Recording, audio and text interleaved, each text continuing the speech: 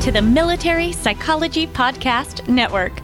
The Society for Military Psychology, Division 19 of the American Psychological Association, is producing several series applying psychological principles in military settings. We'll feature topics including diversity, consulting, behavioral health in the military, and specialty areas, including operational aviation psychology. We address the question, what is military psychology, and answer it a number of ways. Follow the Society for Military Psychology at www.militaripsych.org. This episode is brought to you by Grid Energy Solutions, LLC, striving to enhance the resiliency and network recovery capabilities of the nation's electric power grid. Grid Energy's mission is to facilitate the restoration of the American electric power grid in the event of catastrophic failures resulting from natural events or human actions. For more information, please inquire at contact@grid-energy.com. Welcome back to our listeners. My name is Captain Tracy Began, and joining me today is Major Joseph Gomez. He's a physician assistant, and he has quite an extensive history in the military. Thank you so much for joining us today, Major Gomez. Well, thank you for inviting me onto your podcast and giving me the opportunity to share my experiences with your audience. Kind of look forward to the discussion. So today the topic of discussion is about racial disparities in the delivery and access to care for medical services and mental health services. I'd like if you could start so our audience can get to know you a little bit better. Tell us a little bit about your experience in the military and a little bit about who you are. Kim Joseph Gomez. I am active duty Army. I am a major, been in the Army for a little more than 22 years. I started off enlisted when I was 18 after like a semester in college. Decided that college wasn't right for me at the time, so I joined the Army. I started off as a lab tech. I did that for about 10 years. I was a specialty in cytology, right? Cellular morphology, pap smears, tissue biopsies, autopsies, and such. And then I got an inter-service physician assistant program. It's the military's version of PA school. I was accepted into that program and completed that back in 2009. And I've been a physician assistant for the last 10 years. Been in infantry units. I've been in aviation units. I've deployed to Afghanistan. I've been a clinic chief for a hospital in Kentucky. I was a clinic chief for the cadet summer training. So I've had all kinds of healthcare experience through the Army.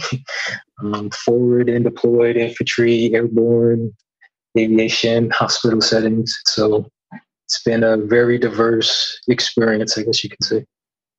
So you've really had a number of years, 2 decades, being around the military medical system and have really had the opportunity to see how it's grown and changed, and also being able to serve in those various leadership roles and positions in different units.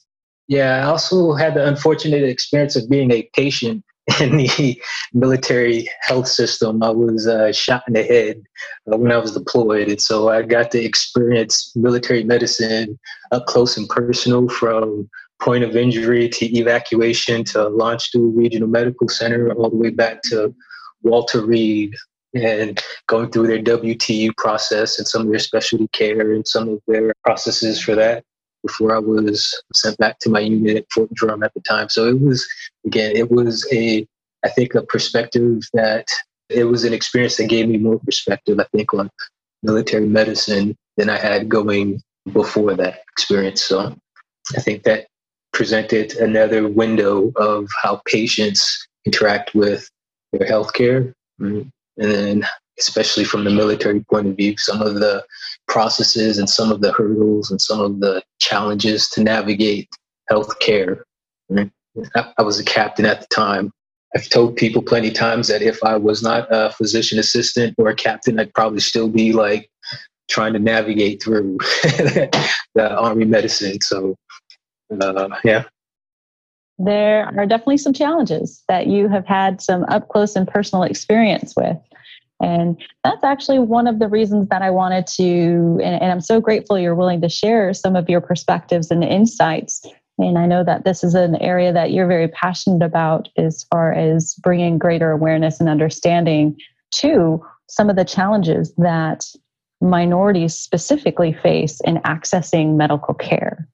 So sometimes when topics like this are brought up, there is kind of a bristling or a defensive posture about the level of care we bring. I don't think anyone ever intentionally says, how can we discriminate against patients today? How can we, limit access? That's not what we're talking about today.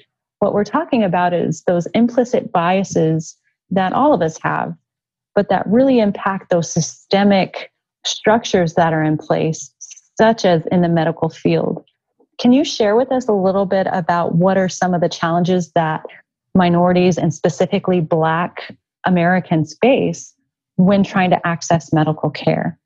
So some of the challenge, I think in regards to like implicit biases, right? I think the huge challenge is the lack of representation from a person or a minority. So like in healthcare, African Americans are underrepresented in a lot of the different professions, right? As a physician assistant, a Black male physician assistant, there's like maybe 4% of us practicing, right? And so if my profession was designed to fill in the gaps, right? Doctors can't get to all the places. There's not enough of them. Let's design PAs to get there, right? And at the same time, we're not getting the representation in the minority communities. Right? And so it becomes a challenge for a Black person to maybe necessarily relate to their provider. Right? So that becomes a challenge. And then your provider having a hard time relating to you and your perspective. You're an other from the beginning, and like trying to bridge that gap and communicate to you critical information for your healthcare. There's an added layer of cultural differences. There's an added layer of bias that you have to overcome beyond the disease or the injury. Right? And so medicine in itself is challenging, and then you have to overcome obstacles of bias and unawareness and difficulty relating to your patient. And so I think that was one of the experiences that I learned from being a patient. A lot of the providers that I interacted with would always tell me how they understood what I was going through, right? And at the same time, like, how could you understand like the combat that I just experienced? You went to, like, you graduated from college, you went to medical school, and now you're practicing provider, and you really don't have much life experience. And so from a soldier's point of view, it's kind of like it's off-putting, right? And then I have to overcome like that mentality before I could really listen to what the provider was trying to tell me, especially from a behavioral health perspective. Like I didn't want to hear you understood witnessing combat, experiencing combat, some of the guilt, some of the isolation, some of the demons that I was fighting with. And you don't necessarily have that credible experience to relate to what I'm going through. And so culturally, like, again, you live on this side of town and I've lived on this side of town, and I've had to experience racism since I was a kid, whereas it's never really a topic of conversation in the circles that you run in. How do you relate to me culturally, right? And then you're trying to tell me about like habits that I need to adopt in order to improve my health. And so it becomes all kinds of obstacles that run into when there's no cultural competence built into the system. I think that might have been a long-winded like explanation. No, makes sense. No, those were some really great points. And looking at one, medical providers, is there representation in our field? And we're looking at if there's only 4% of Black males or African American males, and you're looking at what percentage of African American males, Black males serve in the military, that's disproportionate to what we're seeing. It's so like the IPAP or the military's PA program at the time I was going through had maybe 100 students in my class. We're the largest probably program in the country. And there was 4 African American classmates, right? And then the class in front of me, there was maybe 3. The class behind me, there was 2. And so you're talking about out of like 300 people, you're still like not cracking 10 African Americans going through the program, right? And so then how do you, when the general population in America is 14% African Americans, how can you then culturally relate to that population? Right? Hispanic population, again, is somewhere in the 20s, 25, 26%, and climbing. But again, their medical professions, they're like around 10%. And so as a healthcare system, it's really not designed, or it's really not culturally relevant to a lot of people. So how do you then bridge those cultural gaps, communication gaps, language barriers? The science, like there's not much difference between my biology and your biology. There's some genetics and there's some markers, but like there's vast more similarities genetically speaking, but there's infinite gaps in experiences and cultures that healthcare professions don't do really anything to address in their programs or curriculums and their recruiting and their enrollment. And so it just becomes a bigger disparity when you're trying to serve the community, and the outcomes become like exponentially different. So that brings up one of the other points you talked about in your experience as a patient is some of the disparities, right? And if you weren't a captain and if you weren't a PA, being able to navigate some of the outcomes that were disturbing to me when I was researching this topic is looking at how African American children were prescribed pain medication less than white children, antibiotics less than white children for the same symptoms, same level of pain, same presenting problem. But when you look at the data and what the treatment plan, that's where we were seeing some disparities. And again, that's just data. It's not saying, oh, well, this or that could have happened. But if you just look at the data across the board, it was pretty disturbing. Is that something you frequently see in your research as a physician assistant? It's something. So I worked in an acute care clinic and I worked in an ER when I was in Kentucky. Right? It's in the military system. I didn't do any firsthand research when I was at Fort Knox about like the disparities between my prescribing and the prescribing of some of the other providers. That wasn't done. What the perception is there, and then some of the research that I've done outside, like it's just you have the same access to care, right? You have the same availability, but the treatment outcomes are different. And so the only thing that's really explainable is there is a difference in the race. Like that's kind of like all that's left over. And I think there's like 6 or 7 markers that the task force used, like infant mortality, breast cancer. And there was some other markers that I can't remember off the top of my head, but the disparity is the treatment outcomes for African Americans was worse, right? That's just kind of like the bottom line. If all things else were equal and the white patient had breast cancer and the black patient had breast cancer, the treatment outcome, the treatment modalities were different, right? Same insurance, same like social economic status, but for whatever, that would be the only reason it kind of factored in is what I've seen in my research. And so how does that happen? Why is that the case? The research would suggest that there's the biases that factor into it, perceptions of how you prescribe, how you relate to that person. That's what I've come across in the research. The only difference between the outcomes has been like one person has been black, and one person is white. One person has been brown, and one person has been white. And therein lies the difference in our treatment outcomes. So how do you overcome that? That's kind of where I'm researching into now. How do you overcome that? The system is built to benefit one certain sector of the population. So how do you overcome that system and improve it so that race isn't really a factor? So one of the terms that you used was developing cultural competence. Can you share with our audience what that means? Because sometimes that can feel so ambiguous. Or people can say, well, I'm so woke. I've read these books or I've done these, online courses. I've listened to this podcast. But what does that really look like in practice?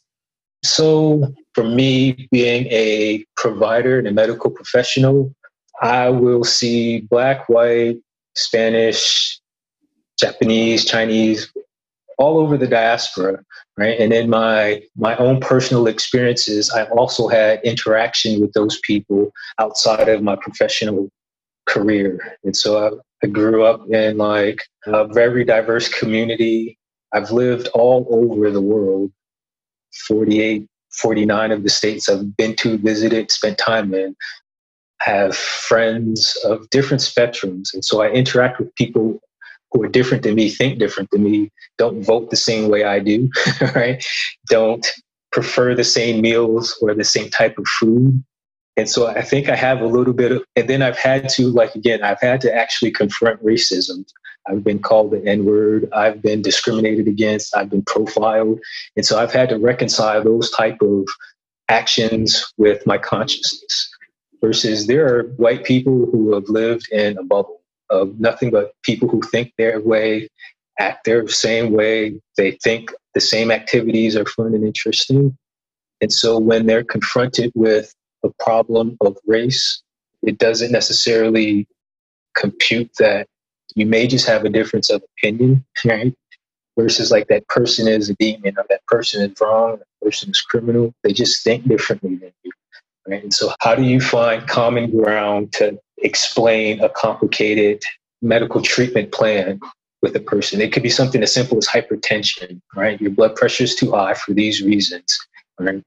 If you don't necessarily know that they have these stressors, if you don't know that they have this type of eating habit, this type of sedentary lifestyle because of their culture, because of their family statuses, then you already are behind on like, how do you then prescribe a good plan of action for them to accompany? COVID-19 is kind of unearthed some of those things. Here in Hawaii, they have families that live together, generationally speaking. There's 2 or 3 generations living in the same household. And so you want to socially distance folks, or you're wondering why there are like outbreaks in certain communities, but you don't necessarily have the cultural understanding of that community to be able to speak to what they're experiencing and then like prescribe something that might be helpful to that community versus like stay 6 feet apart and like don't gather more than like groups of 5 or 10. Well, there's 15 of us in this house in the same generation, right? And we're all family and we all eat at the table because that's culture, right? Because we all get together at dinner despite whatever we may have going on throughout the day. And so medically speaking, you don't necessarily get that type of training in your curriculum, how to like address culture. It's not colorblind. Like I think that's been kind of like the trend is that like I'm colorblind, I don't see race, and it shouldn't be a factor. So you don't address the race, you don't address the culture, and then you try to work despite it, you know? So it sounds like really being able to step out of your comfort zone, like you said, get out of your bubble. If your group of people that you are with is the same and think the same in that homogeneous group of people, we know through research in behavioral health sciences that when we have diverse thought, diverse representation, we actually have better outcomes as far as problem solving, the speed in which problems solve, the ingenuity that happens, the creativity that happens in problem solving. And like you said, as medical professionals, if we're not doing that personally, we are limiting our ability to understand the complexities of our patients and making informed and ethical decisions on the treatment plans that we're recommending. So healthcare is not complex, right? The healthcare professions are not complex when it comes to culture. They're all kind of looking same, and like you can cookie cut probably most of the medical programs out there, the psychology programs, they all have like a template that they fit into, right? Versus the world that they try to treat is super complex, right? So there's no complexity built into like the cultural understanding of programs. And so you're left with a one-size-fit-all type of treatment, one-size-fit-most. And when it comes to cultural, like from the profession side of the house, from the education side of the house, from the treatment side of the house, it's monolithic, all looks the same, but you have a very complex world that you're trying to address the same treatment to. So what advice would you have to our listeners who maybe have had that experience where they grew up in, maybe a middle class, predominantly white neighborhood, have not had a lot of diverse experiences? What advice would you give to them, or resources that you could recommend to help them grow in their understanding of diversity and the impact of diversity in medical treatment? So what I've been researching was to try to help a school that was predominantly white, and then the kids who are African Americans, onesies and twosies. And so what I found is that intergroup contact, right, is an easy way to build tolerance, right? If there is a diversity within groups, you don't necessarily have to have close contact in neighborhoods. You just have to have exposure to other ethnic groups. That reduces biases and tolerances and prejudices and discriminations. And so for the folks who have been segregated in enclaves for a good chunk of their experience, how do you then build in contact indirectly, right? And so some of it has to go in the training, and some of it has to be people willing to seek out those type of experiences. There's ways to reduce bias within programs, like counter stereotypical exemplars, right? Intergroup, build diversity within your community, build diversity within your programs, right? Seek out opportunities other than the white professor who is a male, who has this Western education train of thought, right? Go look elsewhere for a guest speaker. Go have a discussion in a forum with someone who thinks differently of you. Friend a person on Facebook, right? Who you came in contact with, who again is a different thinker, right? I'll turn on Fox News one day and I'll turn on CNN the other day, and the same story is totally different, but it gives you, instead of having an echo chamber of everyone thinking and talking the same, it gives you something to juxtapose and think a little deeper about. So really being able to grow as an individual, being able to be around and have exposure to diverse thoughts, diverse backgrounds, I think that can also help thicken your skin a little bit, because then you are forced to kind of challenge, why do I believe what do I believe? How did I formulate these values? Because oftentimes people talk about how their values bring them into a medical field or a helping profession.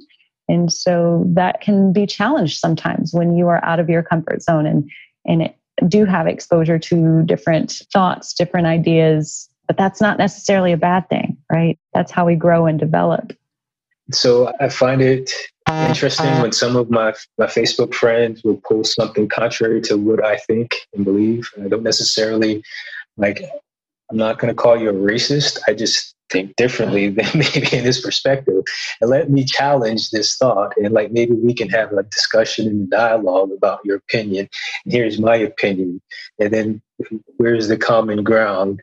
And what are we trying to accomplish? Right? If we're trying to build discussion, that's one thing. If we're trying to talk about healthcare, right? Again, we want healthy individuals. We're looking for a treatment outcome that is good across the board versus this treatment outcome is horrible for African Americans and it's good for white Americans. And so it's okay, you have this political opinion that's interesting, right? I'm not going to call you a racist. Maybe we could talk about, again, providing access to care for more people, right, who are underserved or who are low income. That doesn't necessarily make me a radical socialist, Marxist, human, horrible individual. That just maybe I want to provide more care to people. And so having those type of discussions versus everyone talks and thinks the same, oh, you have to let the market sort itself out. We don't need to provide healthcare for everyone, or we need to provide healthcare for everyone. And you're just a greedy capitalist because you don't think I should have health. So being able to have those type of discussions and coming to a conclusion where it's common and you're taking care of the most good you can is kind of where I think we pivot into. So really listening for understanding, not listening to respond or to reinforce your own point and your own values, but really trying to listen to understand another person's point of view and perspective and where they're coming from. That is a more succinct way to say it, yeah. So thinking about your experience as a African-American male in the PA program, and you had mentioned some of the experiences of racism you had when, particularly, I think white communities talk about racism, or it's brought up this idea of, well, if you weren't in the wrong place, right? Okay, well, what's the right place for an African-American person to be if you were just cooperative? And well, that just happens in low SESs, and there was probably something suspicious. And you brought up, hey, I've been profiled before. I've been pulled over before for no reason. What is that like for you? You're an educated person. You are a military officer, and you are experiencing these things on, the frequency in which you experience them is concerning, right?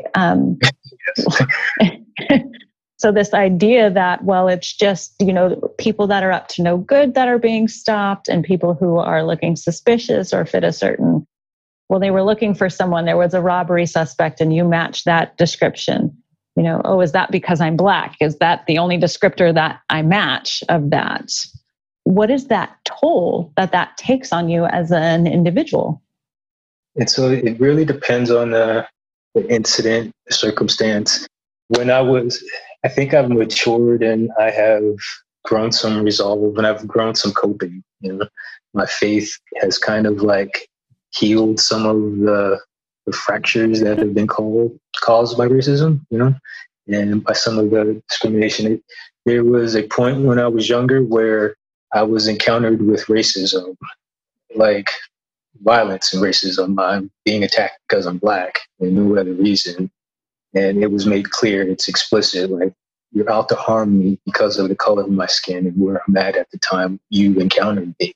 That fractured part of my consciousness where it's like I'm always looking at myself through the eyes of somebody else to make sure that I'm not doing something offensive, or I'm not, like, where am I going? I have to make sure I'm going to the right place at the right time with friends, just in case something bad happens, right? And so that type of thinking develops, and it's developed in me. I won't speak for all Black people, but that type of thinking has developed in me. And as I have access to, I'm a major, my wife's a doctor, she's a major. And so we have financial access to like a lot of resources. We live in neighborhoods that I couldn't afford when I was poor and Black.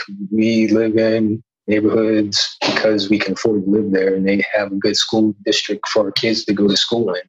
And so sometimes, again, the profiling has been like, we don't expect you to be living in this neighborhood, right?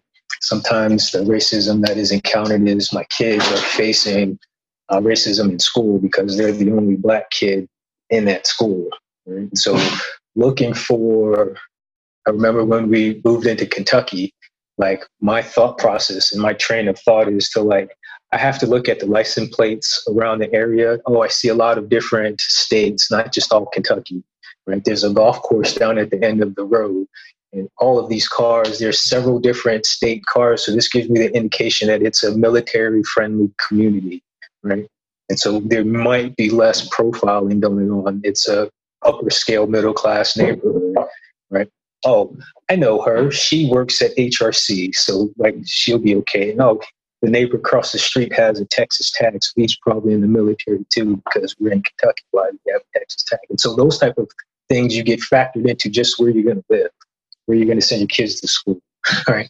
And then when it comes to like where you work, like I was in charge of a clinic of people, white doctors, white nurse practitioners, white nurses. And if there was sometimes disagreements about policies that I put out into the clinic, and it becomes like hostile, right? Because I'm Black, not because I disagree with you. I was accused of getting the job because I was Black, as if like me being Black benefited me getting into this position. I was like, holy cow, that'd be the first. Right? I'm usually discriminated out of jobs because of Black versus like I got this job because I was Black. It has nothing to do with my years of experience, a degree in business, a degree in leadership, a degree like 20 years in the Army has nothing to do with me being in this leadership position that the hospital commander put me in. And so those type of questions I have to address. Those type of things I have to factor into where I'm going to live, how I'm going to work. I get into a disagreement with a white nurse. I want to make sure that there's someone there to witness that I wasn't being aggressive, that I wasn't threatening her, that I wasn't trying to like intimidate her, because those are the accusations that will follow. Even if it's just a simple disagreement about like showing up to a group meeting, right? You think the meeting is not necessarily arbitrary. I'm telling you the meeting is part of MedCom policy, and you feel intimidated because I disagree with that. You feel intimidated because this Black man is this, right? But again, I brought a NCOIC with me, and here's his statement saying that it didn't do anything to intimidate, it didn't threaten, and he happens to be a white male. Captain Gomez was just talking about what we needed to talk about for the SOP and for the JCAHO commission that was coming. And so those all kind of get factored into being a Black male healthcare provider. You have access to opportunities, but you may be the only one there. And so how do you navigate that in a safe environment for your kids? How do you navigate those type of things for your profession? And it could be draining, but at the same time, I've found, I guess you could say, the stamina, right, through faith and through family, and there's people who support me going into those positions. So that was probably really long, but that's kind of where my thinking goes. Yeah, no, that's perfect. Just asking about your personal experience. And oftentimes we think of racism as happening to other people and not people we know, and it's not as prevalent. But when you really hear the personal impact that it has, you can't ignore it anymore. You can't just, well, you can choose to put your head in the sand, and that's a choice though. You can't unknow what you know now. And so that's my hope, that some of our listeners might give, hey, wait a second, let me rethink some of my thoughts about how people experience racism and how is it impacting my job as a medical provider or a healthcare worker. I wonder how sometimes white people actually look at race relations, right? Because my experience and your experience are totally different, right? And I noticed that some of my peers who are white don't necessarily see race, right? So they don't necessarily have to encounter it. And when they do have to encounter topics of race, there's been the fragility or like, I don't want to talk about it, right? It's not an issue that I feel comfortable discussing and talking about.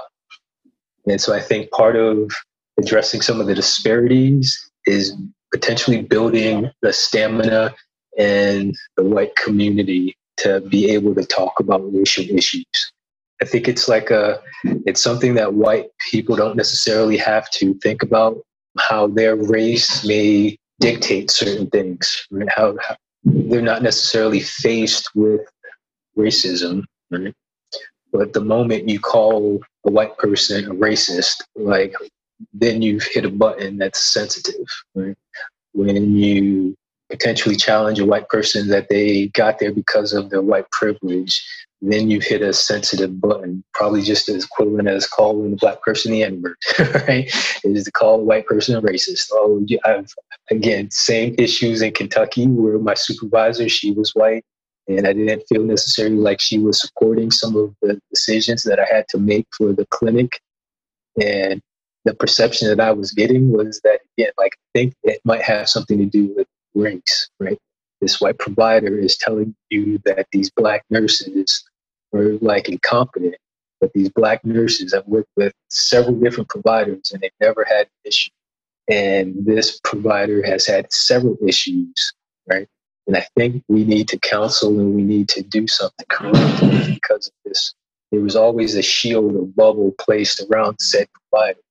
But the moment I am out of bounds with any of my metrics, then the hammer is being dropped. And so it's just like, hey, like the same incident happened with said provider, and I wanted to do counseling, and he was like, no, we need to like smooth this over. Whereas again, this Black provider is having the same issue, and you guys dropped your hammer on him, thinking you might have an issue with race. And you should have seen the look on this lieutenant colonel's face. She's like, I am not. And I am. And she's flustered and she's red. And I'm just like, I'm just noticing the discrepancies. And the only difference that I can really see is one was a Black man, one was a female, a white female. That's the only difference that I can tease out. And I think you guys are really relating to the white female versus like you can't really relate to what this Black male is going through. And so you're just trying to correct and discipline him versus like you're trying to empathize and like train and mentor said white female. And I'm thinking your race might have something to do with it. And it was like, oh, it was so incredulous. How could you suggest certain things? I was just like, never mind. Forget I said that, Colonel. Forget I even mentioned it, Colonel. That's just maybe me thinking outside the box. Well, and like you said, I have the privilege to either choose to engage in those conversations about race or not. That's not something that minorities have the opportunity to do. It's there every day, constantly. They have to, like you said, it's built into your consciousness now. Hey, where am I going? Who am I going with? What time of day is it? Where are my kids at? What kind of experiences could they possibly have? And I don't have to worry about that as a white female. Yeah. And the challenge is, if I were to acknowledge and say that statement, hey, I'm wondering if the only difference here, that would be taken potentially very differently versus you as a Black provider, as an African-American male saying, hey, I think there's an issue with race here potentially.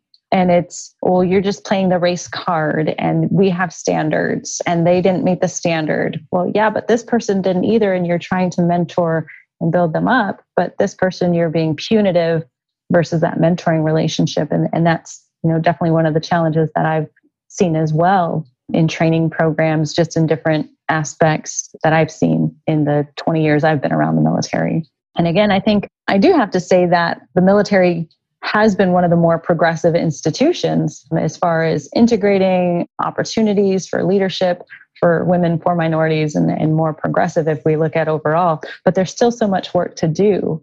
And how do we, just like you said, how do we bring that cultural competence piece to our education programs, to our officer development, to our leadership development programs, and for our providers who have gone through school and maybe they're, 2 decades removed from any educational piece, and the diversity piece in education has really expounded in the last 20 years, thankfully, but also being cognizant that we still have work to do and we need to, how can we improve consistently? And, sometimes people have said to me, well, the only reason there's an issue with race is because you're talking about race and you're making it an issue. But we know from the data and looking at, just like you said, the outcomes specifically for the Black community is we are seeing there are disparities in medical care. There are poor outcomes for things like breast cancer, diabetes, even for women who are giving birth. Infant mortality rate, and looking at how much pain medication that Black women are given or African American women are given. There's disparities there. That's numbers, that's data that we can look at. It's not feelings. It doesn't care about how you feel about it. It's numbers, it's data. And so it's our job to look at that and say, okay, what are we doing about it now? And how are we addressing it? So there are people who are benefiting from it. Right? And so that becomes the counter, that becomes the conversation that shuts down the conversations about race, because there are people who are benefiting from the disparities in that outcome. Right? I got my job in politics because I promised to be tougher on crime, or to be like penny pincher when it comes to giving out social securities. Like I don't think we can afford healthcare and access to all. So why do I want to give these Black people more money and access to healthcare when I told my constituents that I would tighten up the financial side of the house? So that becomes the counter to that discussion. Like there's objective measures that say there are poorer outcomes. And so you have to then address you have to speak to that voice. Like, I understand, like, it's going to cost more money, right? But we're going to have better outcomes for everybody across the board. And here's a conversation about race, because again, there's a bias that you have objectively seen play out, versus like, it's just not me saying that, poor me, I'm Black and you guys aren't treating me well. Like, there's hundreds of research projects, dissertations, books, task force that say there's a disparity. And so teaching the folks who are in programs, teaching cultural competence would be one start. And then the folks who've been removed from education, there's no such thing as being removed from education. You go and you have a meeting and say, hey, guess what? We're going to have this conversation about cultural competencies because it's affecting our bottom line. And our bottom line is treatment outcomes versus like the fiscal responsibilities of the hospital. We're not solvable, but you're a hospital, not a business. You're a clinic. You're not a small business. You take care of patients. So thinking about the benefit when we have better healthcare outcomes and specifically in the military, right? Because we are all about readiness. We are all about mission readiness, deployability, and being a fighting force that is ready to deploy around the world at the drop of a hat. And when we're thinking about the benefits of when we incorporate that education into our healthcare system and we can start to change and shift, hopefully, those healthcare outcomes, it really does benefit the whole organization. And you're thinking, as a human, that should be our goal as healthcare providers, is to improve healthcare outcomes for everyone within our organization. Yeah, I think you're only going to be as strong as your weakest link, right? And so a pandemic will expose your weakest links, right? And so a COVID-19 type of pandemic that is slow spreading, it doesn't kill you on contact like Ebola, like it will progress throughout your community, and it's going to test the integrity of some of your systems. When you say access for all, everyone has equal access. What happens when you develop a vaccine and you only give the vaccine or the treatment to the people who can afford it, and you leave the folks who can't afford it unvaccinated or untreated? They're going to continue to spread disease. Right? And so you're going to end up with a situation like this. In the Army, you're only going to be as strong as your weakest private, right? If your private is a liability, or if your captain is a liability because of his health, because of his situational awareness, then the enemy has just found access to expose you. In healthcare, culture and cultural diversity and cultural competency is a weakness, right? And disease like breast cancer doesn't discriminate. It will kill unilaterally, will kill unequivocally whoever it infects. And you're seeing that again, it's killing more Black women than it is killing more white women. Why is that the case? Because of your treatment to these two different people. Right? And so your treatment modality is being exposed. You're not necessarily effectively treating African American women the same way you are treating white women. So then your treatment has to include some level of race, some level of cultural competency. If genetically they're both the same, there's not much differences other than the content and the deposits of the melanin, then what is the reason why you're killing more Black women than you are white women?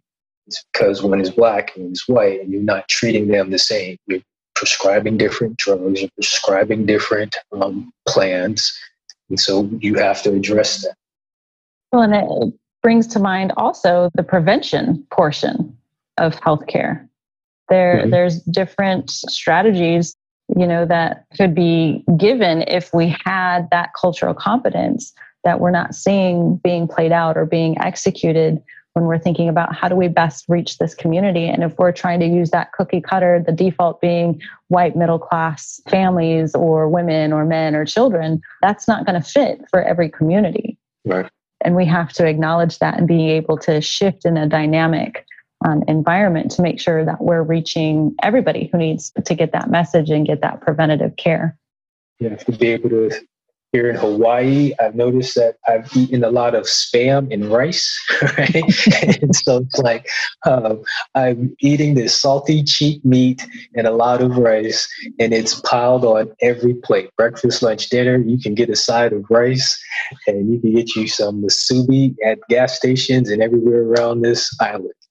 And so if I want to talk about like preventing diabetes, or if I want to talk about hypertension or weight maintenance, being in Hawaii, I should be culturally relevant and understand that that's what they have access to. This is what they've been raised on.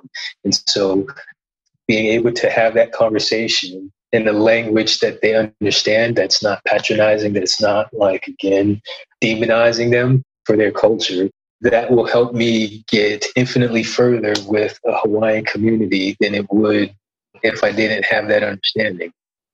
That the dietary needs really brings to mind, we want fresh fruits and vegetables and all of that. Well, if you're talking about an inner city community where the closest, outlet to groceries is, that corner store, liquor store / little store on the corner there, you're not going to have the access to the fresh fruits and vegetables that somebody in a middle-class neighborhood with like a Whole Foods or, a grocery store is going to have. So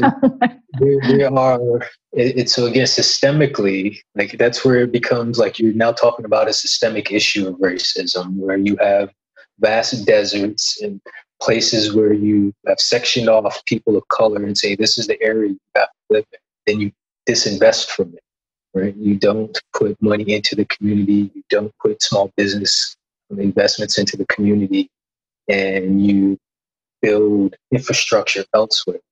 You build better schools and magnet schools and charter schools elsewhere.